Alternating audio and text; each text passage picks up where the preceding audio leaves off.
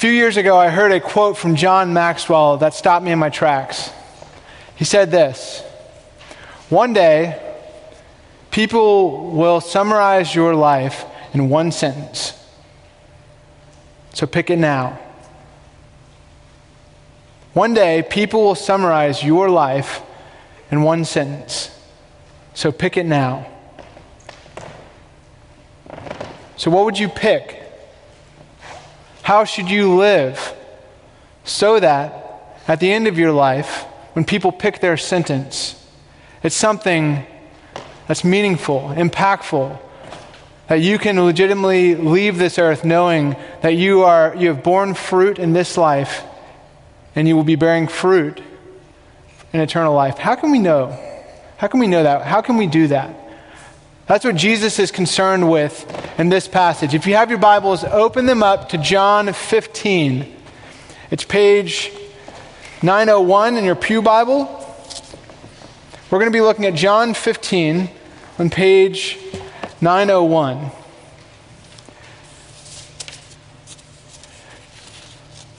We're going to be looking at three different parts of this passage. First off, the vine. Secondly, the branches. And third, the gardener. Those are going to be our three main things that we're looking at. So we're going to start with the vine. Look at verse 1. Right in the very beginning, Jesus says, "I am the true vine." Have you ever noticed that it says true vine? Usually I think, okay, Jesus is the vine. Why the true vine? Because the true vine, if you look at the Old Testament, throughout the Old Testament, in Psalms, Jeremiah, Ezekiel, Hosea, Isaiah, there are all these places that talk about this imagery of the vine. And in each of those images, it's Israel. It's talking about Israel as God's vineyard that he's planted. He's brought out of Egypt and planted in order to be a blessing to the nations. But if you have read through these passages, you know that there's a tragic nature to each and every one of them. And I want to read this to you because the first time that I read it, it struck me. This is Isaiah 5, 1 through 4.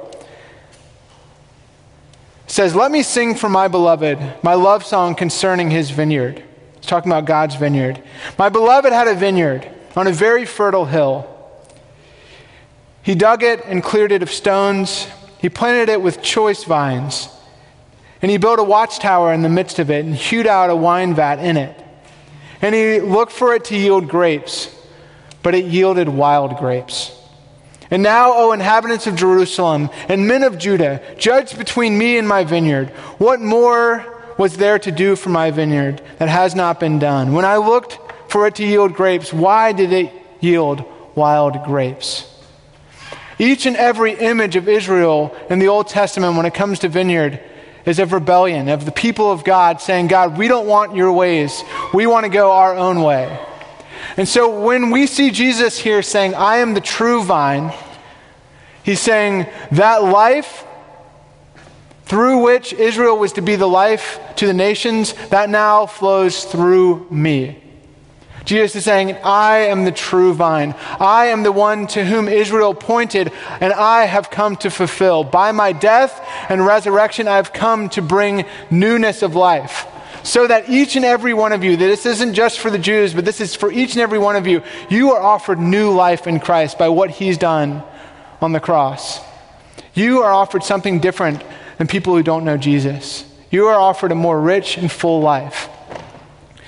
So the question then is, if Jesus is the vine, if he is the source of life, what are we supposed to do? How do we get that life? Now, I want to throw up an image on the screen. Jesus goes on to say, "I am the vine." And if you know anything about vineyards, is anybody a viticulturist in here? No? Anybody a farmer? This is so sad. Both services, there's been no farmers. And that proves my point that we no longer live in an agricultural society. We don't understand agrarian images. It's really challenging for us too. And so I did a deep dive, not that deep of a dive, but I went into, okay, how are vineyards run and how does it work? And so if you see this thing right here, you would think that would be a post, but this thing right here, a big chunk, that is the vine. And Jesus is saying, that's what I am. I am the means through which the life goes up into the branches. And he says, that's what you are, people of God. Anyone who is connected to me, you are the branches. Look at verse 4. It says, abide in me and I in you. As the branch cannot bear fruit by itself unless it abides in the vine, neither can you unless you abide in me. I am the vine, you are the branches. Whoever abides in me and I in him, he it is that bears much fruit. For apart from me, you can do nothing. So go on to the next slide. All right, are you tracking? Jesus is the vine. He's that big thing through which all the life comes. And then we're the branches. We're the little thing that has the leaves attached to it, through which that life flows. So what is the point of the branches? To look really cool with its nice green leaves? What's the point? Why are we put here? Bear fruit. Yes, you can answer. It's okay. Yes, to bear fruit. He says this, I am the vine, you are the branches. Whoever abides in me and I in him, he it is that bears much fruit. He goes on in verse 8 and says this, by this my Father is glorified, that you bear much fruit and so prove to be my disciples. You're here to bear fruit. You are here to be the life through which the vine pours out the life of God into the world. So the question is how? What is the fruit that he wants from us? So I'm going to throw up a few things. And for those who want to go back and read through it, you can. But I've picked out the 4 places because if you look at this passage, the first 8 verses unpack the image. And then the rest of the chapter actually, the first 8 verses give you the image. The rest of the chapter unpacks the image and tells you what the fruits are. He says, obey my commandments as I have obeyed the Father's commandments. He says, as I have experienced joy, I want your joy, my joy, to be in you. I want you to love one another. As I have loved you, I want you to love one another. And as I have borne witness to the world, I want you to bear witness through the power of the Spirit. Those are the 4 things. And every single time Jesus says, as I have done this, as I have obeyed, I want you to obey. As I have experienced joy, I want you to. Do you see that? It's Jesus' life being poured out into the branches. Bearing fruit means Jesus doing the things that Jesus did. So at the end of your life, if somebody said your one sentence thing, they said they were like Jesus, would you be like, would that be good? I mean, that'd be pretty impressive. So then the question is how? And this is what Jesus is most focused on. This is the burning point that he's trying to get to here. How do we do it? Because being like Jesus ain't easy. And if you think it's easy, you've never tried. How? I am the vine, you are the branches. Whoever abides in me. Abiding. Abiding is what he says. Now, this is utterly different than what the world would tell us. The way that we try to make a legacy for ourselves. Man-made religion would say this, you produce it. You make it. You do it. You work it. If you want a fruitful life, you earn it. In verse 4, Jesus says, abide in me. Abide in me. Let my life flow through you. If you want a fruitful life, abide in me. Now again, this is challenging because this word abide is not one of those normal things that, we use. If I said, hey, come over to my house on Friday, we're going to abide together, you would think I was a weirdo and you wouldn't come. So what does he mean when he says abide? And I spent probably about an hour of my sermon preparation time just looking at this word. And what it is as the branch draws life from the vine, what Jesus is saying is, I want you to draw life from me. I want you to remain in me. I want you to have continuous dependence upon me. I want you to go deeper still into me. I want you to have my life pulsating through your veins. I want you to stay connected to me. How? How do we bear fruit? By staying connected to Jesus. And it's a promise. He says, if you stay connected to me, if you remain in me, if you let my life flow through you, you will bear fruit. It's a promise. So, for a fruitful life, connect to Christ. I'm going to say it again. For a fruitful life, connect to Christ. If you want people to speak a good word about you, if you stay connected to Christ, He will take care of the rest. But the challenge with abiding is those of us who are independent, who want to be strong. This is a hard teaching to swallow. It's for anybody, but especially for men in the room. I guarantee there's something in you that's pushing against this, because you don't want to rely upon someone else. You don't want to get your strength from someone else. Why? Because it makes you feel weak.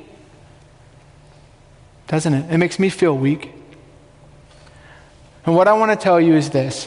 If you want to be strong, if you really want to lead your family, if you really want to lay down your life for your kids, if you really want to be a leader at work, if you really want to be the kind of man or woman that stands up in the midst of the fight, that does not lose heart, you cannot do it on your own. Because you were made to draw strength from another.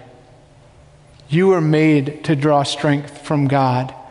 That's why when Jesus said, I am the true vine, implied in that statement is that there are false vines out there in the world. There are counterfeit vines. We may not even realize it, but if we are not abiding in Christ, we are abiding in something, aren't we? If Jesus' life isn't flowing through you, there is some life that's flowing through you. You will turn to something to find that temporary flow of life. An author that I read recently, he actually died of a rock climbing accident about a decade ago. He said this, if I'm not abiding in Jesus, then where is it that I abide? He said, I began to notice that when I was tired or anxious, there were certain sentences I would say in my head that led me to this familiar place. The journey to this place would often start with walking around feeling disturbed, feeling as if there was something deep inside that I needed to put into words, but I couldn't quite capture. You know that feeling where you're restless, you're angry. He said, I felt this something as anxiety, loneliness, and a need to feel connected to someone. And if no connection came, I would start to say things like, life really stinks. Now, that's not what I say in my head. I wish it was that clean, but life really stinks. I usually am not like that when I'm having a bad day. But he says, life really stinks. Why is it always so hard? It's never going to change. And if nobody noticed that he was struggling or asked him, how are you doing? If he didn't get that connection, he said he would start to find these sentences shifting to a more cynical level, where he would say, who cares? Life is a joke. And surprisingly, he says, by the time I was saying those last sentences, I was feeling better. And the anxiety was beginning to decrease. He was beginning to check out. Life is a joke. My family's a joke. My work is a joke. And then he says, my comforter, my abiding place was cynicism and rebellion. And from this abiding place, I would feel free to use some soul cocaine, watching a violent video with maybe a little sexual titillation thrown in, having more alcohol with a meal than I might normally drink, things that would allow me to feel better for a little while. I had always thought of these things as just bad habits, but I began to say that they were much more. They were spiritual abiding places that were comforters and friends in a very spiritual way. He's uncomfortably real, isn't he? The reality is you were made to abide. And if you are not abiding in Christ, you are abiding in something or someone. And the hard thing is, most of the time we are unaware. But you could ask somebody. Ask your wife. She knows what you're abiding in. Ask your husband. He knows. Ask your kids. They definitely know. We begin to spend more time on something that we shouldn't spend so much time on. We begin to watch some things we know we shouldn't watch. We begin to drink more than we know we should drink. We begin to spend more than we know we can really spend. We begin to work more than we know we should. We begin to expect more from our spouses than any one person can be expected of. You will abide in something. And Jesus this morning says, come abide in me. Come remain in me. Come draw your life from me. Come let my life pulse through your veins. If you want joy, come to me. Be connected to me. Be connected to a vine that will satisfy. If you want a fruitful life, begin to abide in Christ. Begin to connect to Christ. So it's so key that I want to give you a tool. On your way out at the baptismal font, and there will be 2 little pedestals on the way out. This is a tool in which you can this week, if you're feeling disconnected, if you have not been abiding in Christ, you can grab that on your way out. There's 7 questions there. Now, I don't want you to do it all in one sitting, because I know you probably wouldn't. I wouldn't if somebody gave it to me. So I want for you to just take a couple a day, or 1 a day. Or you don't even have to do all 7, just to pick a couple of them. The point is to connect with Jesus, to abide in him, and let those questions lead to prayers. And they don't need to be pretty prayers. Jesus doesn't care. He just says, come, abide in me, connect to me. And I also want to encourage you, if you do that personally, I want to encourage you to bring that into your home. Whether it's with your family or whether it's with a couple of friends, I want you to begin to ask a couple of questions off that sheet. Because the reality is, parents, your job is to teach your kids how to abide in Jesus. That's not my job. It's not anybody else's job. It's really scary. I'm about to have a child. And I know that I'm supposed to be the primary spiritual caretaker for my child. And a mentor of mine shared this little nugget of wisdom with me a while ago. He has like 5 kids. And so he knows. And he said, hey, Dan, the majority of the time, we as parents think this. Our goal as parents is to teach our kids from going from being dependent on us to being independent, right? Parents in the room with your college students, you know what we're talking about right now. And he said, actually, that is a lie. That's not true. Your goal as parents is to teach your kids to go from being dependent on you to being dependent on Jesus. And so invite them into that process. Invite them into that abiding process. It might be a little ugly at first, but I promise you the Holy Spirit will meet you there. And so this week, if you want a fruitful life, connect to Christ. And if you haven't been abiding, try it out. See what happens. Now, some of you have been abiding, and I want to give you one final word. I've given you the vine, which is Jesus, the branches, which is us. I want to talk about the gardener. In verse 1, it says this, I am the vine, Jesus says, and my Father is the vine dresser. He's the gardener. And it goes on to say, every branch in me that does not bear fruit, he takes away, and every branch that does bear fruit, he prunes, that it may bear more fruit. And this word prune means cut clean.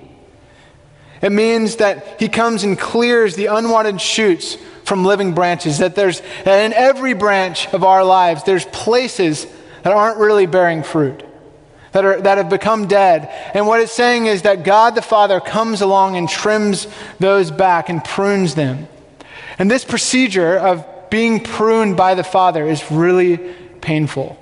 And some of you know that because you are in a season of pruning. You've been abiding in Christ maybe for 6 months, maybe for 60 years. But you are in this different season. Or maybe you've had these ways you've connected to Jesus, but they're not really working the same way anymore. Or maybe you had these rhythms in your life, and then you had kids, and all of a sudden your abiding just ended. And you feel the pruning hand of the Father. Or maybe you've been in a ministry and you feel like, I don't know if God's calling me here anymore. but I'm scared because I've been doing it for a long time. Or maybe you're in a relationship, you and your spouse have had some good times, but now is not a good time. And you think, is it ever going to get better again? And you can feel the pruning cuts of the Father. And I want to show you a picture. I actually went on to modernfarmers.com because I didn't know anything about pruning. But I want to show you a picture of what a vineyard looks like in the wintertime. That what the farmer does is they come and they prune back all the leafy branches. And it's really sad. It's really sad to see that. But why? Why does the Father prune? It says the Father prunes so that we may bear more fruit. This winter, we have this plant that's on our porch, and I'm pretty bad at taking care of plants, and so it had frozen, it got left out in the freeze, and I hadn't watered it very much. That's not the way that God provides for us, by the way. He's a good gardener. But anyways, this plant was dead, or it was almost dead, and what I did was, and it was quite sad to do, because all of the leaves had died on it, and I didn't know if it was dead, and so I cut it back because I knew enough to know that I need to prune it because it ain't working the way it is. And I cut it back, and it was the saddest little plant, and it was so sad to walk by it every day because I didn't know if it was going to come back. I didn't know if it was going to spring back to life or not. And I want to show you 2 months ago, as the spring began to come into full bloom, you see those little sprouts right there? Those started busting out. And so if you are in a season of pruning, if you've been abiding and holding on and staying connected to Jesus, but you're like, I haven't borne fruit, is this even worth it? Press on, because new life is on its way. And I want to show you, I took this picture yesterday. This is what it looks like now, as it's being brought into new life. People of God, one day, people will summarize your life in one sentence. Choose it now. And if you choose that you are going to abide in Jesus, and you will let the Father prune you and trust his hand, you will bear much fruit. So let's pray.